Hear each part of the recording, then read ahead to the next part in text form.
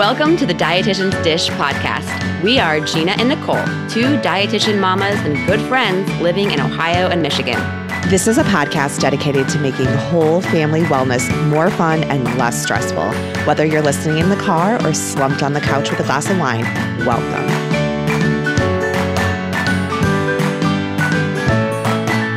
Hi, everyone. Thanks for joining us. I'm Nicole. And I'm Gina. And today we are dishing about relationships, marriage, and love languages. It is February and love is in the air, maybe. Maybe not. But fair warning, things may get a little bit spicy today. So we encourage earmuffs or maybe mature listeners only. Probably mature listeners only. But before we dive in, Gina, we have not spoken in like 3 weeks. I mean, other than the usual texting back and forth every day. So what's been going on? You're a year older. I am a year older. Yeah, I turned 37 last Thursday, which, you know, obviously when you're in your anytime after I feel like 20, 21, your birthdays just aren't the same. Not that I dread my birthdays. Actually, I'm not quite to that age yet. I don't know when that starts to happen. I actually really look forward to my birthdays. Are you the same way? No, I'm not a big birthday person. No. I love my birthday. I love getting the texts all day long. I love just being spoiled by my family. I don't know. I just love it. My dad always brings me to dinner with his wife, Paula, and my brother usually comes. We go somewhere fancy. We went to the casino this year, and, you know, I get a nice dinner from my husband. We go out with friends. I mean, it's always, and it goes on and on and on, especially when my birthday's during the week, because we'll celebrate it on that day, but then we'll also celebrate it on the weekend. So I don't know. I love birthdays. I can't complain. Yeah. Even though I'm a year older. Yeah. So it was Nick's birthday on the 12th and then my birthday on the 30th. Then Cameron's birthday is in 3 weeks on February 20th. He's going to be 3. And then Paige is like, and then my birthday. Poor thing. I'm like, yeah, then your birthday 6 months later. Yeah. She's not quite, she's just trying to figure that one out, but she'll get it. All right. So speaking of Paige, a little update on her. You know, I'm trying really hard to instill in her a good relationship with exercise. And I want her to see me having a good relationship with exercise. And I've noticed lately that she'll be running or, I don't know, doing something. Generally, it's running, like running to the car or running to the door. And she'll say, "This is exercise, right, Mom?" And, you know, a little part of me is like, oh, gosh, is she thinking too much about this, and she's calling everything out as being exercise, or I talk about this too much. But then I'm like, you know what? No, I think this is good. I think as long as I continue to have a good relationship with exercise, I think I will be able to instill that same relationship in her. But she has wanted to start exercising with me, and I kind of like it. I think it's a good thing. So we went on a run a few weeks ago, actually. It was really it was obviously not a run. I would say it was more like a jog, and then we walked. It was like an interval run where we would walk for 20 feet and then jog for 20 feet, walk, jog for about a mile. And then, of course, she said she was getting tired, which I completely understand. And she really liked it, and she's been asking me to do it every weekend. And so I don't know. And she's got this good gait going on. I mean, I feel like she might be a runner one day. That's I'm awesome. definitely not a runner. I would not consider myself a runner. I like to run, but I've never been a competitive other than sprinting and track. But I think maybe she'll be a runner. I don't know. It's obviously way too early to tell, but as of now, she does enjoy that. So that was one update of mine. What about your kids? Do they say anything about exercise, or is this exercise, Mom? Do they ever say anything like that? Shay's in this phase right now where she doesn't like to get sweaty. I'm like, oh, geez, you are not my child, because to me, exercise is the most fulfilling if I sweat, which is, we've talked about this, a major pitfall to my exercise routine. But no, I would say. When does she sweat though? Actually at ice skating, which is ironic because she's always like, I need, snow pants and a jacket and mittens, and then she's got a helmet on, and she's busy. Oh yeah. So she comes off the ice and she's sweaty. I'm like, all right, shower night. And she's like, no, my kids hate taking a shower. So do my kids. Well, they hate getting their hair wet. So yeah. No wet hair. No wet hair, Mommy. That's what Cameron always says. I'm like, no, actually, yes, wet hair. Sorry. Well, and Shay's hair is out of control. So it's so long and she won't let me cut it. But yeah, I would say exercise not so much. Healthy food. Is this healthy? Is that healthy? Yeah. Is this chocolate cupcake healthy? I'm like, what do you think? So Yeah. Okay. Well, they're paying attention, but obviously we don't want it to turn into something negative. But Yep. There's a fine line. All right. So next is that So I just said that Cameron is turning 3 at the end of this month, so February 20th, which is so sad, but yet so exciting. So we decided to transfer him to I wouldn't call it a toddler bed. It's a toddler bed, but it's the same size as a crib. So you know how you can take the railing off your crib and it becomes a bed? Yep. So we didn't do that actually, although our crib does allow for that. We have a bed that is closer to the ground, not a crib. There's no siding, but it's the same size as a crib. So it's a toddler bed, but if you look up for sheets for a toddler bed, you have to make sure that they say fit a crib. So basically, you know, the idea here is that he's more independent. He can get out on his own, and you better believe he does. So we originally did this so he could start getting out of bed and going to the bathroom, which, you know, we said maybe he'd do it, maybe he wouldn't. Well, he's definitely not doing that. But he is getting out of bed like 5 times when we put him to bed, you know, before he eventually falls asleep. So we had to go in and end up shutting the door. We'll say, okay, Cameron, if you get out of bed one more time, we're going to shut the door. And inevitably, he gets out of bed one more time. So we shut the door. But it's been a smooth transition. So he transitioned to a toddler bed and then also started preschool, which I think I mentioned on the last episode. So he's gone through a lot of changes. And I think he's really taking them really well. I'm pretty proud of him. Definitely easier than with Paige. Paige did really well transferring to a toddler bed, but did not have a good transition to preschool. That's for sure. I think she cried for the first 2 months. And I think as of now, Cameron has finally finished crying at drop off. He cried for the first week, which I think is to be expected. But he's doing really well now. Oh, good. I was wondering about him. Yeah. I'm happy about that. That just makes it hard to go to work when you drop off your kid and they're crying. It's like, oh. And the first week, he would just look at me with his red face and say, "Mommy," and and then at the end, he would just start waving at me and saying, "Bye-bye, Mommy." Aww. Like he was just so sad, and it was just the saddest thing. But now he just kind of starts playing and goes off on his own, which is good. Definitely, it's a happier, trek to work that way. All right. Couple more things. So my thyroid update, in case anyone is interested on the last episode. Because I was like ready to fire your doctor for you. So it turns out, I ended up going to an endocrinologist. He says that even though the TSH, which by the way, this is hilarious. They asked me to write on my registration form at the endocrinologist what labs I have that are concerning me. And I wrote, what did I write? Oh my gosh, what is it? THC? Yes, THC. I was going to say TCH. THC 5.6. And he looks at me and he goes, "Do you mean TSH?" I was like, "Oh shit. That's awesome." It probably made his day. Did he laugh? Because he wanted to, for sure. He did. Okay. Thank goodness.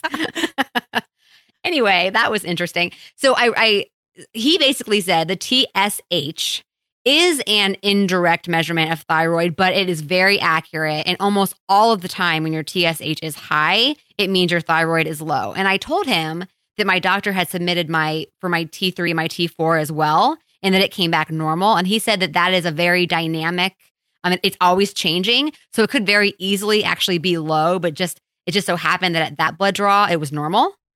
And I didn't really ask him that many questions, like, how does that work? I took his word because he is an endocrinologist. He's not an OBGYN. He's an endocrinologist who was telling me that. So I did trust him. He basically said, I would put you, I don't think it was a bad choice to put you on thyroid medicine, but I would definitely start you at a much lower dose than 50, which is what my OBGYN had put me on when I had the heart palpitations. He said, that was way too much to start you on.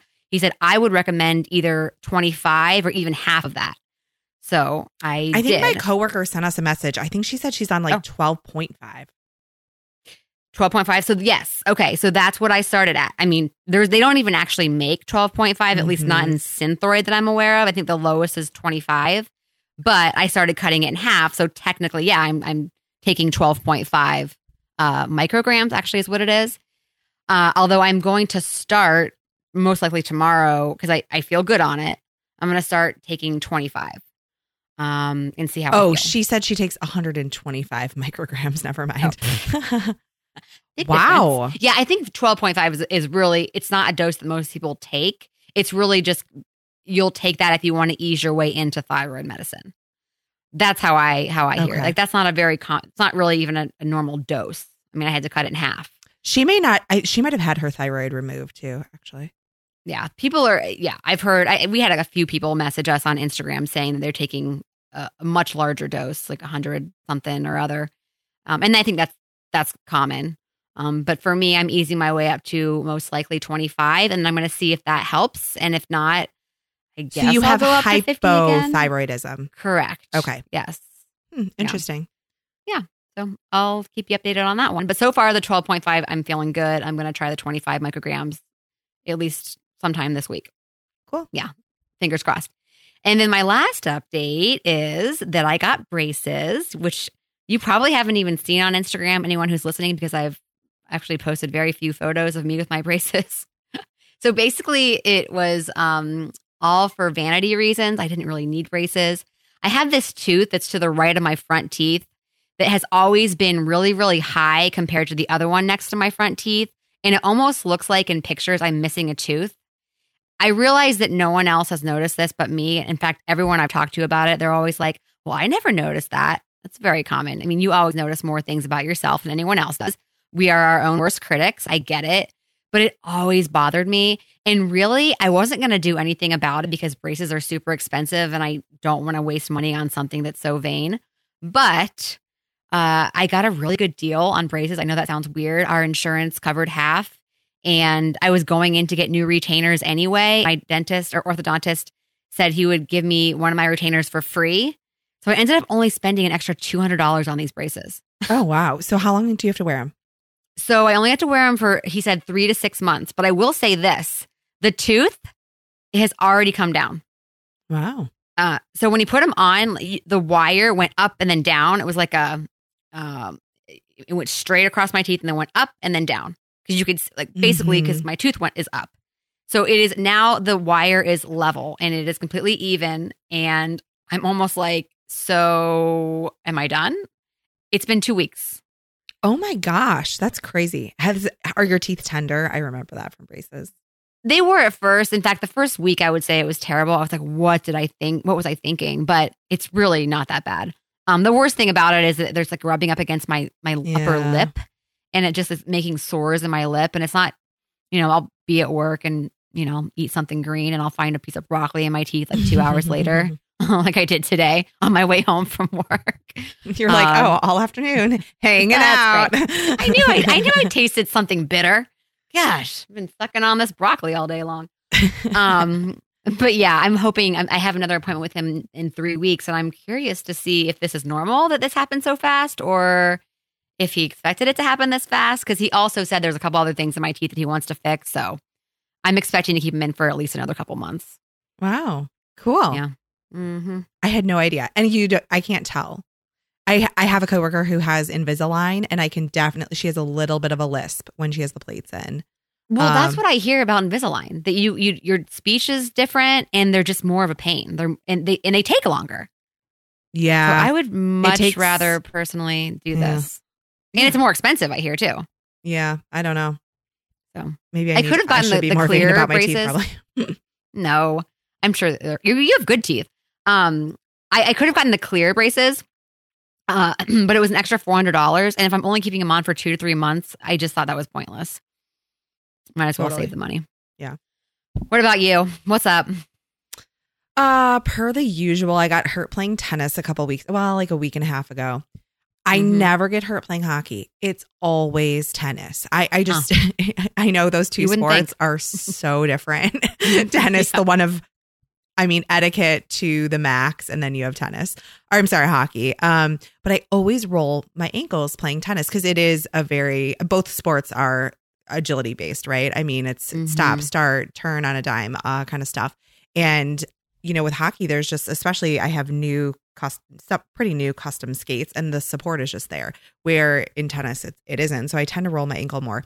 So I kind of got out of the workout groove, in addition to as always, it seems my body is desperately trying to get some type of crud, which it seems like everybody in Michigan at least is sick. If it's not the flu or the coronavirus, just kidding. Like something is going on. So if I've been hitting, vitamin C and just fluids and trying to nurse my ankle back to health and chill out, but kind of out of the workout groove, which is so unlike me. I actually ended up like forcing a Peloton workout because I have like 60 some weeks straight of workouts. Oh, wow. I know. Just to come out. So I had to can't break that. Yeah. I had to get a shorty in there. So I'm just nursing that back to health. It was at my book club actually a couple weeks ago. Somebody mentioned the cookbook Thug Kitchen. Have you heard of it? I think I've heard of it. I feel like I heard of it. I heard it from you, but I guess probably. Because as soon as I posted on Instagram, like on my stories, my DMs blew up and people were like, it's the best cookbook. And it has like 7,500 reviews on Amazon. But I heard about it a long time ago. Yeah, it wasn't from you then. I don't think it's super new. I could be wrong. But it is a vegan cookbook. And I think I mentioned it on the last podcast. I'm in full support. 2020 seems to be all about plant-based diets and but to the extreme veganism, but I'm all about plant-based stuff. And so I'm really enjoying the cookbook. One of my friends is, he and his girlfriend are cooking a lot. So we've been comparing recipes and, awesome.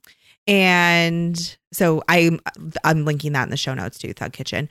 Okay. And then I think we have to post it on our Facebook page. I sent Wait, hold on. Before you move on from plant-based diets. Yeah. I have to tell you, I just received a sample of a new plant-based hot dog that apparently is made from sunflower seeds. Shut up. And I have them in my freezer right now. Actually, no, I just took them out of the freezer. They're thawing, and I'm going to have them for dinner one night this week. And I will definitely post on our Instagram whether they're good or not, because my boss said she tried them, and they're like the best hot dogs she's ever had. And they're plant-based. I love hot dogs. And you also know my thoughts on processed meats. So if this tastes good, I will be very, very excited. Anyway, I'll let you guys know. All right. You must report back. I will. And hopefully they're available in like major retailers. Yeah. I don't know about that. They might be one day, but I think as of now, it's a will you become my dog supplier? Will you start like shipping me hot dogs? Although if they're good, if they're made from sunflower seeds, they may be like shelf stable. Maybe. I'm sure there's other stuff in them that probably isn't shelf stable. I don't know. I'll have to read more about the ingredients. I just know they're made from sunflower seeds. I didn't really delve into the ingredients and nutrition facts. I think there was about 160 calories, but they were like a large dog. It looked like a regular size dog times 2. Wow. Only 160 calories, which I thought was... Yeah, there's definitely something other than sunflower seeds in there. Yeah. Oh, yeah, for sure. I need to look. I need to do some more. Maybe tofu or something. Oh, I hope not. Maybe soy. Probably some soy, yes. It'd be weird if there was tofu in there, but soy possibly. I don't know. You're much more into the product stuff. I know. It's true. Okay. That's my job. You have to update us. Okay, so I posted on my Facebook, my personal Facebook, a video that I found, and Gina and I, our families were meeting up at Great Wolf Lodge in a couple weeks. And there was this video of one of the workers going to town dancing. And the caption is something like, "Don't tell this Great Wolf Lodge worker that he's not Beyonce." And it's the one that we're going to. And I told Gina, I was like, I'm going to be so disappointed if we don't catch up with this guy. Like he's legit. I mean, so we'll post that on our Facebook. Yeah. Yeah. I'm going to be his best friend if he's there the night that we're there. He had the moves. That was just fun. Cracked me up. And we're super looking forward to the trip. My girls won't stop talking about it. And I don't know if you saw, but we had 1,000,001 people over for Super Bowl. I don't actually know where the idea came from. I'm sure it came from like one night standing at the hockey rink and somebody was like, the Morrissey should have a Super Bowl party. And I was like, unlikely, but let me run that one past Mark. And he didn't say no. So I basically just started planning. And then the guest list just kind of grew. And I wasn't really expecting to have kids. Anyway, I was kind of planning it to be adult only. And then people RSVP'd with kids and that was fine, whatever. So we had, it was supposed to be 45 people. 1 got sick, 2 got sick, 3 got sick. Okay. So we only had 42. Only 42 people. Only 42 people. Gosh. It was insane. But my house has never been cleaner. I will be eating chili until at least July. And we have so much beer in this house. It's ridiculous. Maybe we should reconsider where we go for in 2 weeks. Maybe we should just go to your house. Chili and beer sounds good. Oh my gosh, so much food. But we had a lot of fun. It was a really good time. It was great. And It was funny because all these people over, and, you know, obviously being on Eastern time, the game goes pretty late. And so right after halftime, I told the kids, I was like, powwow girls, like before people get here, like, here's the deal. You've already had a birthday party today. And they had a friend's birthday party I dropped them off at. And I was like, we have a million people coming to the house. I was like, when mommy says it's bedtime, like, we're gone. Like, you're going to bed. You're staying in your room. Even though there's 40 other people downstairs, like, screaming and doing the whole, like, woo from that commercial, you know, the woo guy. No, but the WWF, I don't know his name. But anyway. Oh, okay. Yeah. You would know it if you saw. And yes, I'm sure. So there's all this wooing going on. And I put them to bed and they stayed in bed, fell asleep immediately. I had the baby monitors. And at 10 p.m., so 2 hours after they go to bed, somebody goes, where are your kids? And I'm like, they're in bed. And they were like, when did they go to bed? I'm like, they've been in bed for 2 hours. They just stay in bed with all these people here?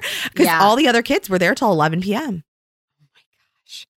How did those kids wake up the next day? I don't know. I think that just doesn't seem fair, like, to the kids. Yeah, it's crazy. Just crazy. So, I'm judging. I mean, I don't have to deal with them. So yeah, seriously, we're pretty loyal to our schedules because they had to go to school today. So yeah, all right, that's impressive. My kids would never be that good about going to bed. I remember when we were at your house, all of a sudden your kids were asleep, and I was like, seriously, that was easy. It is easy. I mean, we have a whole process. Gosh, every night the same thing has to happen. It takes like an hour. You guys are funny. We need to learn some things from you guys. We'll see how Great Wolf Lodge goes. Yeah. Montessori parenting. It's like, figure it out. You're fine. Good night. Like, and then you leave. That's, I don't know. It works for us, but all right, we're jumping in. Okay. Just real quick. Don't forget to head on over to Patreon. And if you choose to support us, that would be great. As little as $1 can really support the content of our show and keep us grooving along. So check that out. Patreon and Dietitian's Dish when you look us up. So today we are talking marriage, relationships, and love languages. And I think, Gina, you and I have, I don't know about you, but I personally find the love languages stuff completely fascinating. And I think we've discussed, you know, to some extent anyway, that just marriage is not always easy. Relationships are not always easy. And being February, we thought, let's just kind of do, a bit of a different episode on this topic. So just some stats I pulled off the internet that I find interesting on the topic.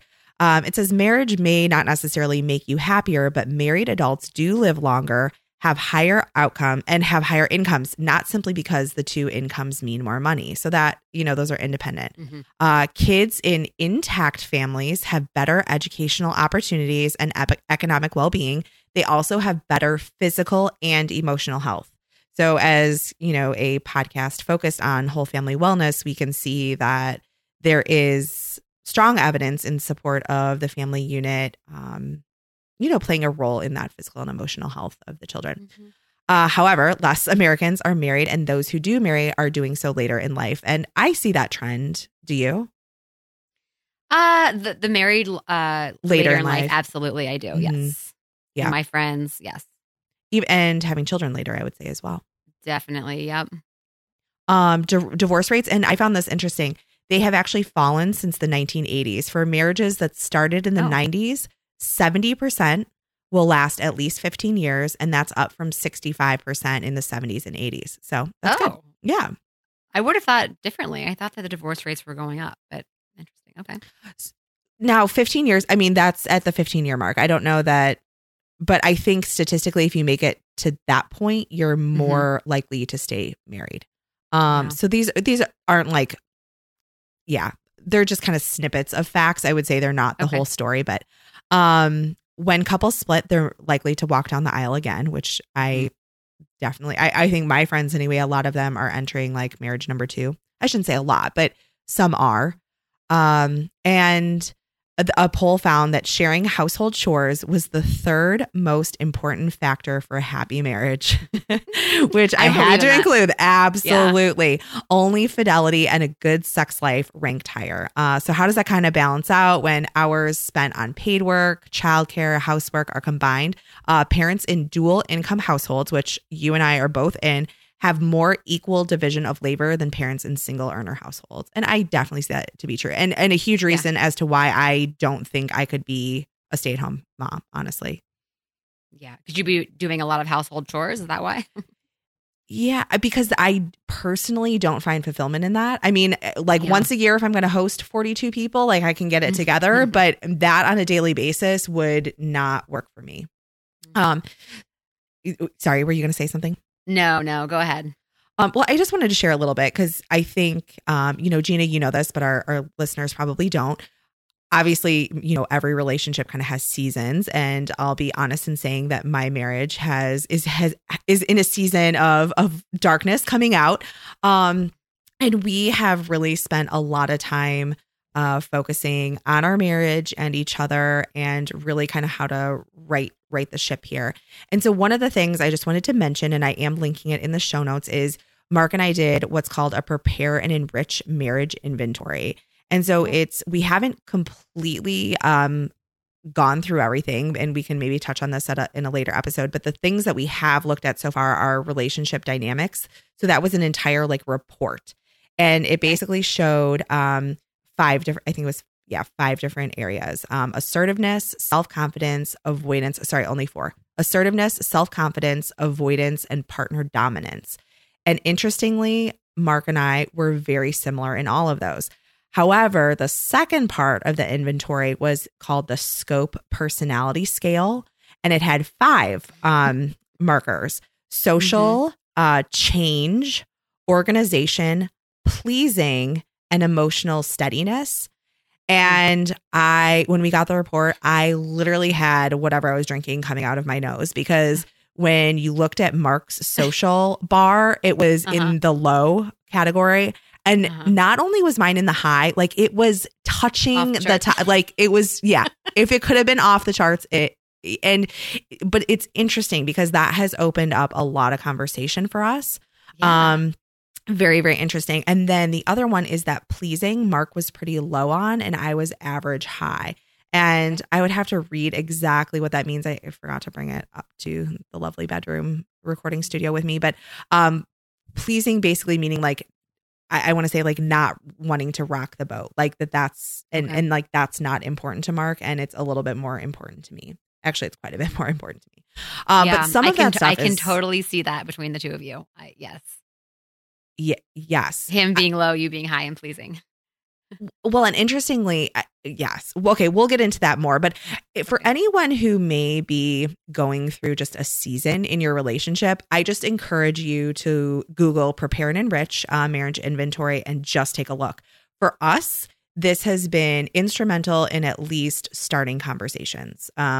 Because I think for me and Mark, I don't think we quite knew how dry the desert was of like relationship depth. Like I didn't realize that we were 100% operational in our relationship until we started actually talking. And now that we're having like in-depth conversations, I think it's been like years, like a lot since we've had anything beyond the surface type conversations. And that's on both of us, but I think in the period of life that us and many of our listeners are in with, kids and jobs, and I mean, just the hustle and bustle, that it just gets neglected. So I don't know. So that's just kind of a getting us started. So Gina, kind of jumping back before you and Nick had met, did you have any other serious relationships? Okay, I feel like we should actually start this discussion with another question. I'm totally going to change this. Okay. I feel like we should quickly discuss our parents' relationships and whether they're still together. Okay. Because you said that, what was the stat? Most people, less Americans are married, and those who do marry, are doing, here we go. When couples split, they're likely to walk down the aisle. That is not what I'm. Where did I read about when they divorce happens earlier rather than later? Is it 15 years? Did you say something about divorce? Yeah, for marriages that started in the 90s, 70% will last at least 15 years, and that's up from the 70s and 80s. That part? No, I could have. Divorce rates have fallen since the 1980s. Okay, I'm clearly losing my mind. It doesn't matter. So my parents are one of those who got divorced later in life. So they were married for 30 years and then got divorced I think after 30 years of marriage. And then you'd also mention that kids in intact families have better educational opportunities and economic well-being. They also have better physical and emotional health. And I've told you this before, Nicole. I feel like sometimes I look back and I'm like, would I have been better off with my parents getting divorced earlier? Because I think that they probably needed to be divorced a little bit earlier than they were. But for those who don't know, my mom had my brother at age 40 when I was 13. So they kind of had to start all over again.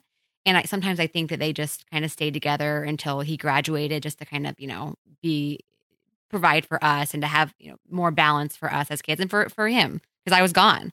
But I think sometimes I don't know whether we would be better off with them being divorced because it wasn't good to see their relationship when we were growing up, or whether it would have been better with them staying together. I don't know. Because not that they weren't, physical with each other or anything bad like that, or yelling. There was never any yelling or any fighting. It just wasn't a loving relationship that I grew up with. Whereas Nick, my husband, grew up with two parents who were together basically since they were 16 years old, and very loving, very touchy-feely, very they were each other's best friends. And I did not grow up with that. So sometimes, actually, I know that that's affected me in my relationships, but I'm very thankful to have Nick, who grew up seeing what love is supposed to look like.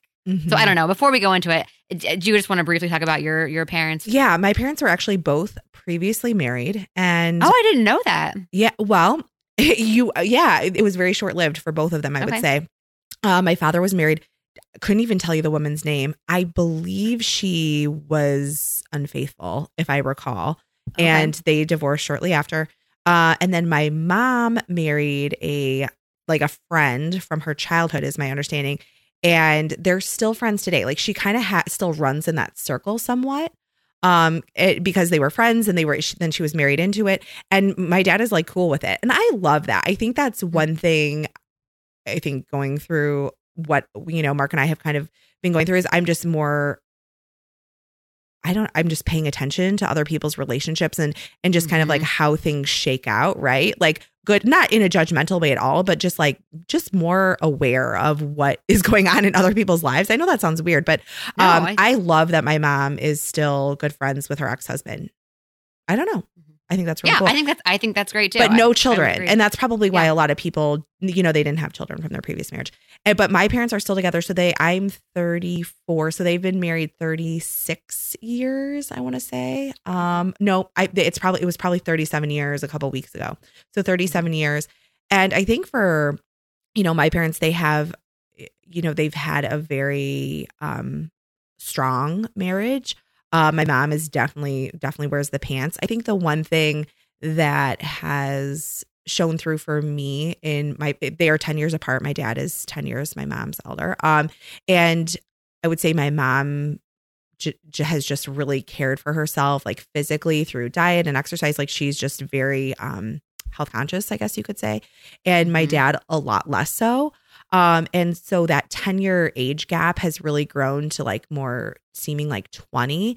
And that's difficult. That's really difficult because my dad he's 75. He will be 75 this year. Is that right? I guess. Yeah. Or 70, something like that. Around that. 74, 75. And I mean, that's just kind of the age where a lot of people just start to really slow down and feel their age. And we're there with my dad, and it's difficult. It's difficult for all of us. And we just want the best for him, Yeah. Yeah. Okay. So I just think that was important to kind of absolutely hear where we're coming from here. So, but yeah, good role models, I would say for me. Yeah. So any serious relationships prior to marriage for you?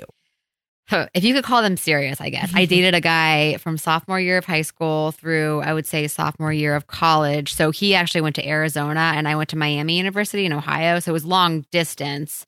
Didn't last too long once we went to college. I think we were together, I guess, until sophomore year, which is actually longer than I would have thought. After that, some shorter ones. I would say the one that I was in prior to dating Nick was probably the most serious, although it was only about 5 or 6 months in length. But that's when I was a little bit older, so I knew what I wanted. I was thinking about marriage more. I think I was only 22, so I thinking about marriage sounds ridiculous, but yeah, I would say that was my most serious after my high school one, which we were together for 4 years. It was a long time. He became more of a best friend than a boyfriend eventually. But yeah, that was really it for me. Yeah. I would say my first love was in high school, and he and I had nothing in common at all, but he just cherished everything about me, and that's hard not to love, right? Oh, yeah. So we dated probably my sophomore year to my senior year, and I broke up with him actually to date my second serious relationship. I met the guy on actually a hockey tournament. He was friends with a girl I played with. I played women's travel, and I saw him, and he was dressed head to toe in Abercrombie and Fitch. I'll never forget it. And he had like the cologne. Oh yeah. Like he had the whole vibe going for whatever 17-year-old girls want. And so dumped my high school sweetheart, I guess you could say, to pursue him. And we went to college together. And I have to tell this story because it's so funny. I went to the University of Illinois, huge, huge, huge university. And freshman year, you're in all your 100 level classes and these huge lecture halls. And I get passed a note in my chemistry lecture that was hundreds on hundreds, probably over 1,000 kids. And it's like, are you so-and-so's girlfriend? And I'm like, oh, what? Like I am new to this campus. I don't know who you are. Like, what is going on? And I was like, find me after class. Like, this is ridiculous. So I meet up with her and she's like, I just want you to know he was in my dorm room with my roommate until 3 a.m. And I was like, no. So I approached him about it and he was like, yep, that's true. And that was the end of that. So I always joke because I was placed in the only all girls dorm on campus. My major was nutrition. I was playing women's hockey for the university and my major was nutrition. I was like, I'm never going to meet a man. And so I joined Match.com. And wait, Nicole, I was also placed in the only all-girls dorm my freshman year at Miami. Really? And this was after going to an all-girls high school. I was like, can you at least throw me a bone here? Like, why would they? I was so pissed. Let me tell you. Same. Yes. Okay. Oh my gosh, that is so funny. And it's like, at least at U of I, the dorm is small. I'm like, how does one get so unlucky? I know. It was terrible. On the outskirts of campus with all women. Thanks. Like, yep. Oh my gosh. These are supposed to be the best days. Not so much. Freshman year was no good. Oh, I loved freshman year. And then that's when I met Mark. So I was 18 when we met, and we were married by the time I was 23. So yeah, I was pretty young. Yeah. Yeah, that is young. I met Nick when I was 23 and he was 27. So we married when I was 30. No, I was 29. I was 29 when we got married. Okay. Yeah. A little bit later then. Yeah. Okay. So what are your love languages in order of highest importance or ranking? And you can, so ours are really similar. 10 for me was acts of service. 9, words of affirmation. 7, quality time. 4, physical touch, which truthfully I thought was going to be number 1 for me, but it's 4. And then 0, receiving gifts. And here's the ironic thing. You love to receive gifts. No, I do not. I do. Of course, I love to receive gifts. But no, the ironic thing is that Nick, his way of showing love is by giving gifts, which is really sad because I'm a 0 at receiving gifts. Because ever since I met him, two hoots. I mean, sure. I love, like, he got me a gift card to Athleta for my birthday, which was because I need new workout clothes so badly. And yes, I'm super excited about that gift. He's gotten me some great gifts in the past. I love getting gifts, but that is not how I feel loved. I love to get gifts. It doesn't make me feel loved getting gifts. But that's how he and his family show love. And I've always known that, but that's just not how I feel loved. So definitely acts of service for me, and then words of affirmation, which it looks like are similar for you. Yeah, I mean, for me, words of affirmation, I scored 12, which is higher than any of yours. I'm pretty off the charts with affirmation. 7 was acts of service. So quite a jump, I would say, down. Yours are a little bit more even. Like 12 is pretty high for me. And then 7, acts of service. 5 was quality time. 4, receiving gifts. And then 2 was physical touch. And it's so true. Like, I love giving hugs and like getting hugs. Mm-hmm. But to be like a touchy feely person, and this is not just romantically. I mean, if I'm stressed out or just had a day or it's any day, and then my kids want to like be on me and I can't, like, I sometimes feel like I'm going to crawl out of my skin. And I feel like such a crap mom saying that, but sometimes to me, it's just too much. Like touch is not my, and like the couples who like spoon all night. Ugh, I couldn't. That is my worst nightmare. Like, get away from me. I am sleeping. Yeah. You know what, though? We went 2. It's not 0. So, not like my receiving gifts. Okay, that's true. It's funny. I actually do very much like Nick and I love to spoon in bed. What do we call it? We just call it. Oh, I know what we call it. When we first started dating, like he would hug me so tight in bed, and I would say we were morphing into each other. So we call it morphing. I know that's so weird, but yeah, I know, super cute. I actually do, and I love it when he slaps my butt. I love it when he comes and gives me a kiss on the neck. But I guess I was shocked that I only got 4 for physical touch. I honestly thought it would be much higher than that. So I guess I Nick prefer would other score things. You higher For physical touch. Yeah, I don't know. I don't know. That's a good question. I'm not sure. Okay, I'm gonna get real personal. Who initiates sex more? Oh gosh, who initiates? Okay, if you have to think about it. This kind of goes to the next question, Nicole. Okay, am I jumping ahead? Okay, all right, let's go. No, I just don't want to. My answer would.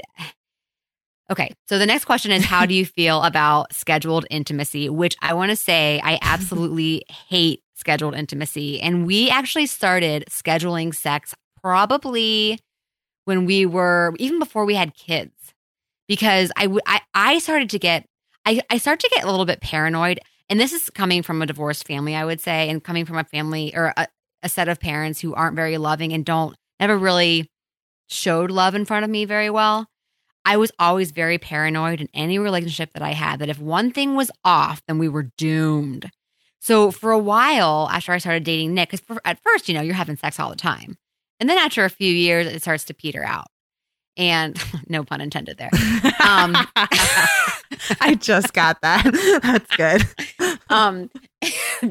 And this was even before we had kids. So I'm thinking to myself, oh my gosh, we're already not having as much sex. We don't even have kids yet. This is so bad. So we and this was my initiative, I would say. I initiated this as I started kind of saying, okay, we need to start scheduling when we're going to have sex. And then I was like, and I told a friend this once. This was before we even got married. And she was like, what the hell? Like, how can you? That is not romantic. There's nothing sexy about that. And I was like, well, that's the only way we'll have it, because neither of us would initiate it. And also, I was very, very sensitive and paranoid about the fact that he never initiated it.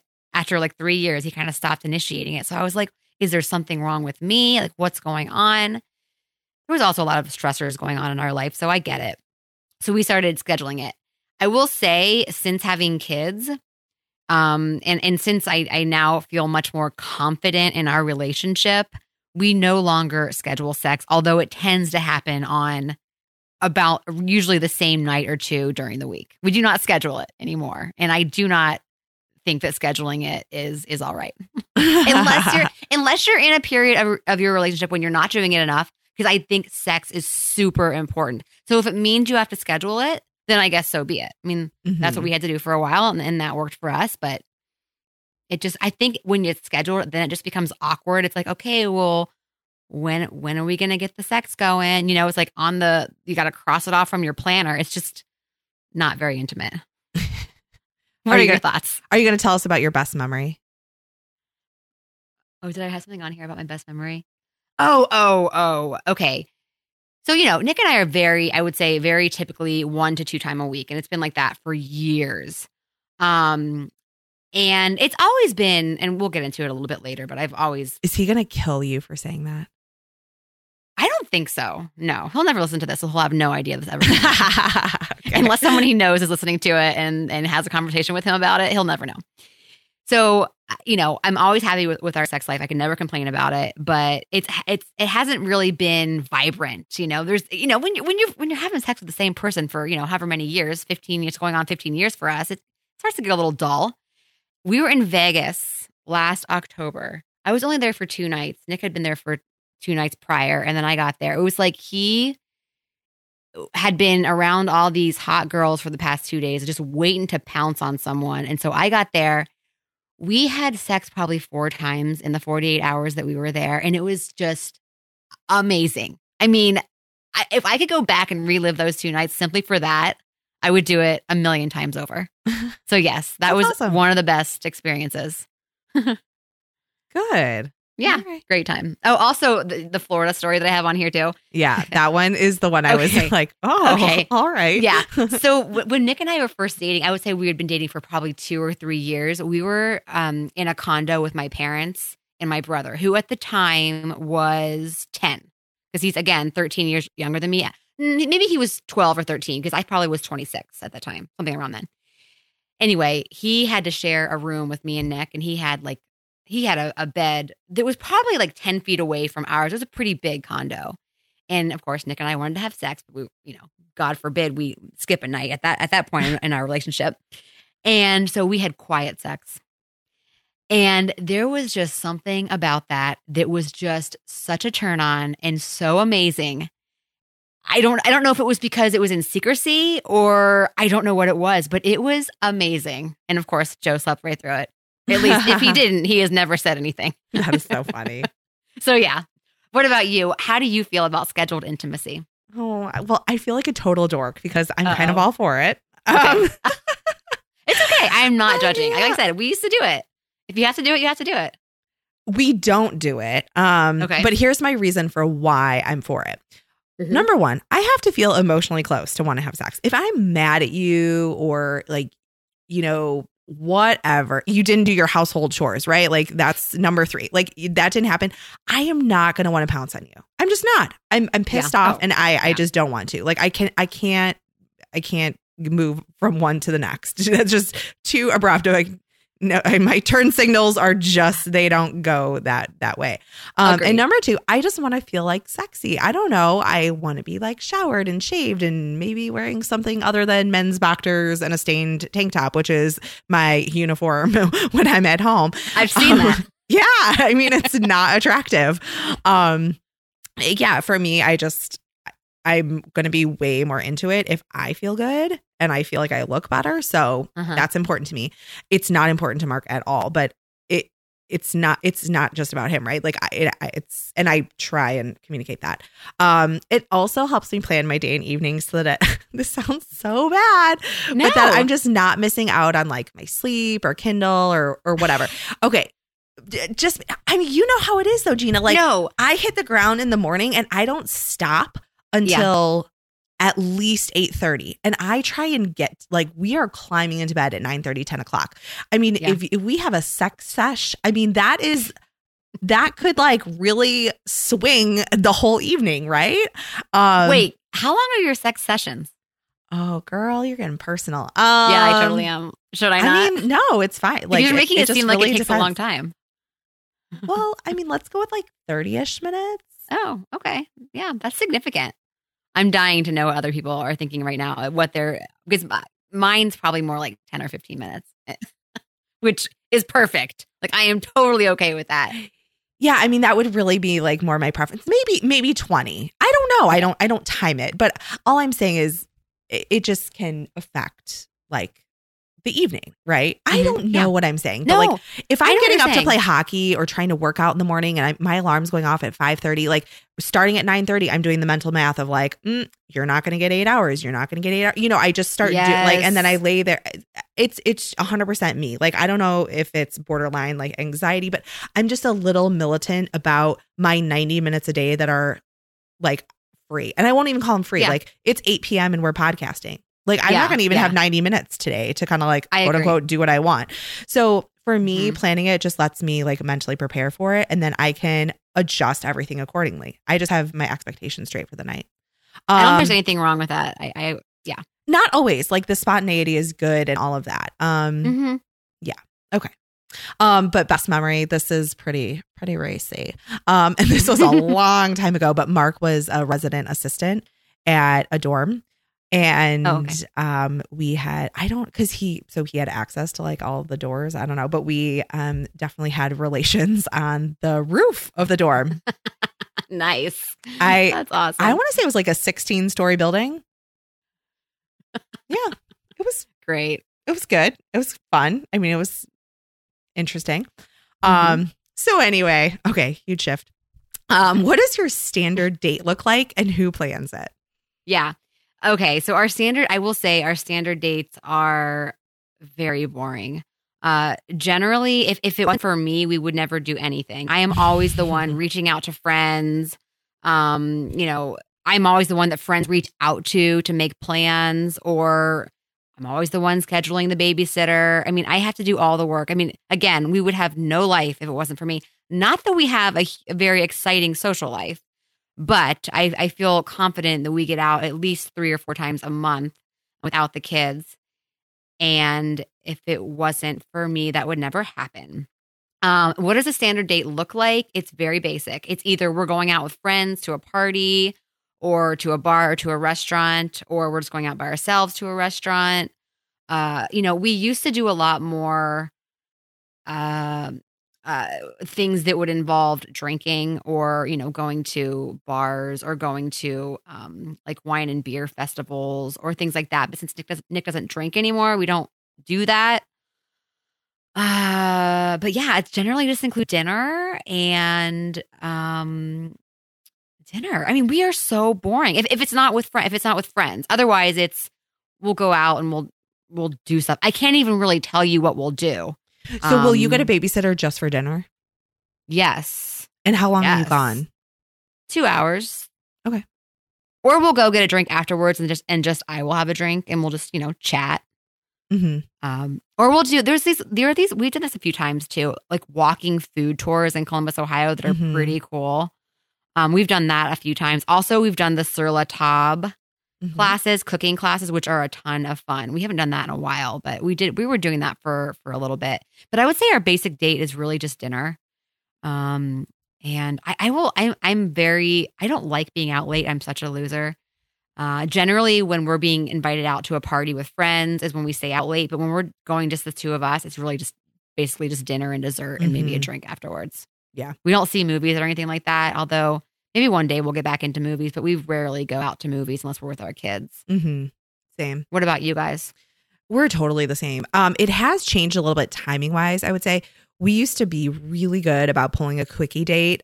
Like most weekends, especially when the kids were younger, they'd go to bed super early. Or if it was just Shay, for example, like before we even had Piper, and the babysitter would come and the kids would be in bed. We could just run out. Like we didn't miss any time with with the kids, and we could sneak in a date.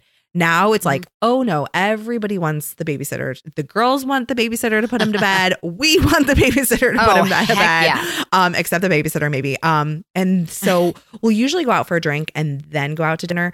Mark, we are very different in this way. On the weekends, I mean, I don't really shift my eating schedule a whole lot. So like by 7:00, I'm for sure ready for dinner. Mark would eat dinner like Italian style, like 9 p.m. dinners. I'm like, we live in the middle of nowhere. Their kitchens close, my dear. Like there is no option at 9 p.m. But yeah, usually he would prefer like a late dinner. So it's usually a drink and then we'll go out for dinner. Sometimes the same place, sometimes different. But usually it's pretty casual. Like we don't really do anything fancy schmancy, and we don't have a ton of couple friends, so it's usually just the two of us. We do have a strong preference for Saturday night, and that's mostly just because we work Fridays, and to me, going out on Friday is exhausting. Like I would agree with that. I just don't want to do it. Like I've worked all week, like I just kind of want to snuggle down. But yeah, we never plan what we're going to do, and I think that's a huge area that we should focus on, because I've realized through conversations about our marriage and is that I love having plans, and Mark hates having he does not like to be committed to things. And I'm like, I like my calendar. And this is probably why I like scheduled intimacy, right? Like I like to have a plan, like do, like check the boxes and just know what's coming. And I really like having something to look forward to. So that could be scheduled intimacy too. So we're both doing a better job of just planning and usually ends with bed, maybe a little bit later than usual, but never like really, really late and usually some type of sexy time. Yeah, it's funny. One thing about me, I don't know if any other ladies who are listening to this agree. I cannot enjoy a sexual encounter after even having like a little bit of alcohol. I have always been like that, which is, I would say, a pretty unfortunate thing, but I feel like I'm not the only one who's that way. I'm the exact opposite, so I cannot relate. I mean, I can enjoy it. I mean, when I was in Vegas, obviously I was drinking. I can certainly enjoy it, but I cannot fully enjoy it, if you know what I mean. I gotcha. Okay, yeah, and I don't know if it's. I know that feel men like it's a common often thing. have that problem. I know, but I think women do too. I cannot be. I know this is more common than. I know this is common.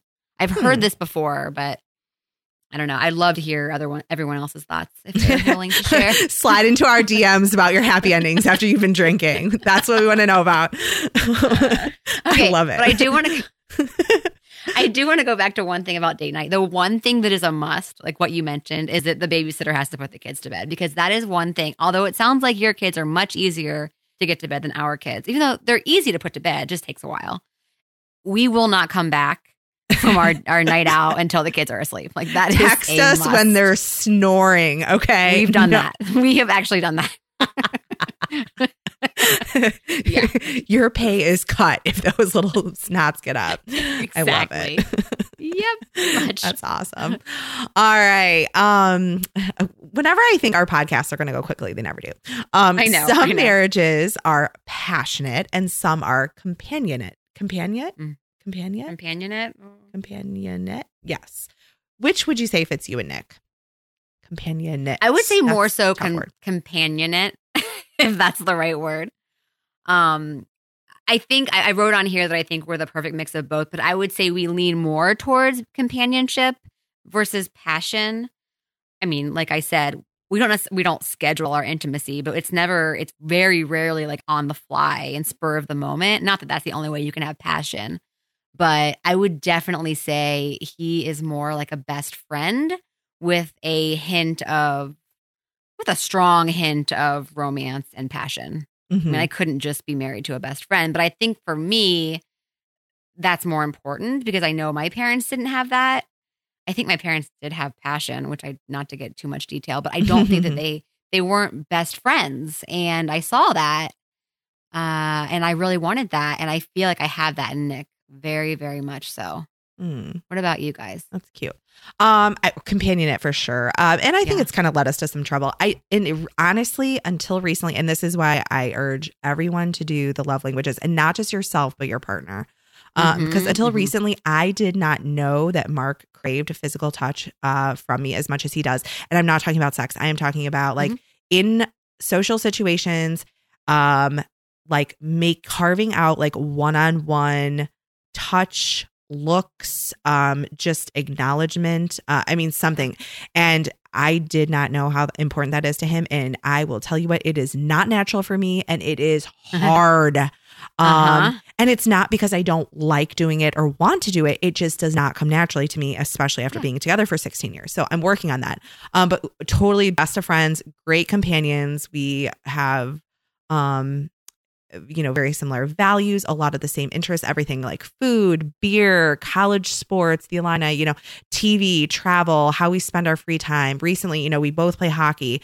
So we have a lot in common. I would say we both love to sleep. I think passion kind of completely, just got sidelined from our relationship. And so that's kind of our focus right now, if you will. And again, I'm not talking about sex. I'm just talking about passion in general. Like, who are you actually? Like, beyond just kind of those common interests and, raising a family, like just honestly, like what's going on. So we're going back to basics.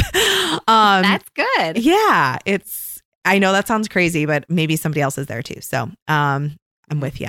All right. Definitely. I don't know where I found this question, but I liked it. Which three are of highest importance to you? And so here's a bit of a list: good communication, trust, acceptance, friends, like being friends, good sex, mutual respect, physical attraction, mental attraction, common interest, sacrifice for the other, investing time in the relationship, making the relationship a priority, loyalty, honesty, or being non-judgmental.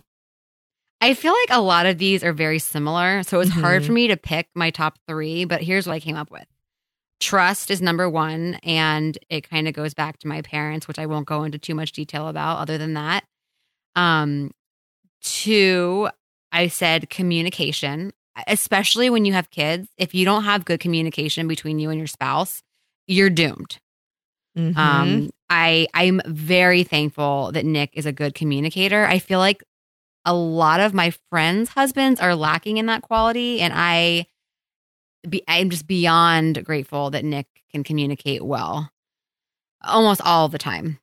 And I think we kind of started our relationship based on that foundation of communication. I told him, like, we need to have good communication at all times from the get-go, and he's been very good about that. And then I did put good sex on here for number three, not because I think, well, why did I put that as number three?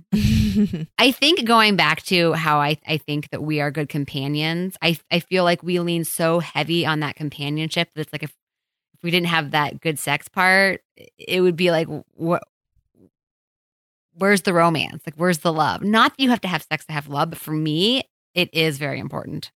Or just to have sex in general. I think it's just super important. And the more I read about the importance of sex, not just for your relationship, but for your physical health, actually, there's a lot of positive. I forget what the Netflix documentary is. It's all about actually orgasms and the benefits they have to your body in general, like so many things beyond just feeling good. I just think that good sex is important. I really do. So yeah. Doesn't hurt anything for sure. No, it doesn't. I put loyalty because I almost feel like trust can be wrapped into that. And for me, trust is very important. But I want, and again, this is like a recent epiphany for me, but like I want to be cherished. And to me, that almost just lends to someone being my like number one fan. Like they are loyal to me. So loyalty. Number two was good communication. 100% agree with you. Everything you said. And number three, I would say common interest. Sex is like not even in the top like 5 for me. But I was on the fence about putting mental attraction as number 3. Have you heard the word sapiosexual? You actually mentioned this on the podcast. Oh, I did. Okay, being attracted to someone who's smart or just like like intelligent. Intelligent, but you're like sexually attracted to it. Like you find that like sexy, I guess. And I would say that's very true for me. I told Mark this recently. Like I really appreciate how mature is not the right word, but I don't have to worry about Mark going to work and like doing a great job, or I don't have to worry about like if Mark says he's going to do something for, pick up the kids or do like he's going to do it. Like he has good organization. He has good follow through. Like I don't have to mother him, right? Like he's a grown man and he takes care of business. Like I really value that about him. He doesn't make like risky financial decisions for our family. Like he's just smart about stuff. Like not necessarily like book smart, SAT score kind of smart, but he is an intelligent person, and that I really value. So, so 2 resources I just wanted to mention before we go into our mom wins. One is called 8 Dates by the Gottmans. If you have not heard of the Gottmans, they're like the marriage couple, like gurus of the world. But my coworker turned me onto this book, and it's almost like a workbook. It sounds really dorky, but we've been taking it out to dinner with us, and we're still on date number 1, which is on trust and commitment. But you go through basically like, we've gone through a tough time together. It just has these like lists of like things we've loved a pet together. Like it's just random, but you talk about each of these things. So we're still on date 1, but trust and commitment. And then the second date is on addressing conflict. The third is on sex and intimacy. The fourth is on work and money. The fifth, family, then fun and adventure, growth and spirituality, and then dreams. So you work through kind of each of them, and you can do as much or as little as you want. It was recommended by a friend, and I think it's a great resource. And something that was also recommended to me recently is it's a book called Talk to Me Like I'm Someone You Love. And what it is a series of flashcards. So I really like it because I'm usually involved in some type of novel. But for me, I can just pick up this book and it's literally like a flashcard, like a quote of some kind, and then one page. So you can pick it up and drop it off at any point. And one that kind of resonated with me, I was reading it this morning, actually. It was the third one in the book. And it says, I wish you could hear this as me saying yes to myself, not no to you. Okay. I thought that was really that. I like that, right? Mm-hmm. Because sometimes it's just like a mental shift, and yeah, the perspective is huge on this kind of stuff. So anyways, just some resources. Yeah. So kind of the Prepare and Enrich, we'll link to that, the 8 Dates by the Gottmans, and then Talk to Me like I'm Someone You Love.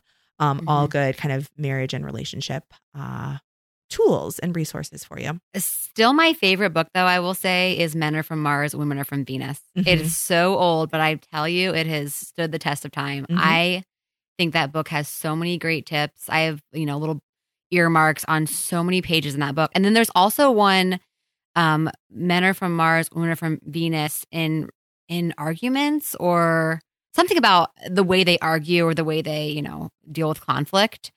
And it's also a really, really good book. A little bit more new than the first edition, just the basic one. And you said Nick really liked Men Are From Mars, right? Yes. Yeah. He still quotes it. I love it. I know. All right, mom wins. Favorite new products. Baked breaded cauliflower. I made this after you talked about cauliflower on the last episode. Mm-hmm. I was like, you know what? I don't ever do cauliflower for my kids. I'll make something. So I found this just easy, like breaded with an egg wash, salt, pepper, simple. And I thought, maybe Paige would try it, but it turns out that actually Cameron devoured it. Then, unfortunately, he had a stomach ache for 2 days. I don't know if it was because he had a virus or if it's because he's like me and really can't stomach a whole lot of cauliflower. But needless to say, he was home from school twice last week. I'm pretty sure he had a virus. Anyway, he loved the cauliflower, and I will definitely be making that again. He ate a ton of it, though. I shouldn't have let him eat so much. But I was like, the kid's eating a vegetable. I am beyond ecstatic. I think what did he dip it in? I think he dipped it in ketchup, which I know sounds disgusting, but hey, if that'll get him eating cauliflower, I am okay with that. Exactly. Also, have you seen Kind's new version of the Perfect Bar? No, but I saw it on your story. It looked really good. Okay. I went on the Kind website and I could not find it to provide a link to it, but so the Perfect Bar was our number one bar in our bar taste test episode. It's got basically, what is it made of? I mean, I know it has honey in it. It's very soft, almost like a brownie. Lots of protein, also quite a bit of carbs, but it's more like almost like a meal replacement. Mm-hmm. I hate to say that. You could pair it with a glass of milk or a piece of fruit or something, and it would almost be like a meal. Very hearty.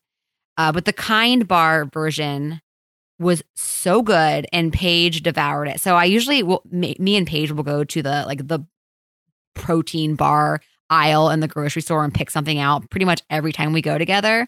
So we picked this one out, and I always end up eating most of it because she generally doesn't like them. And I was kind of hoping she wouldn't like this one because I really wanted it.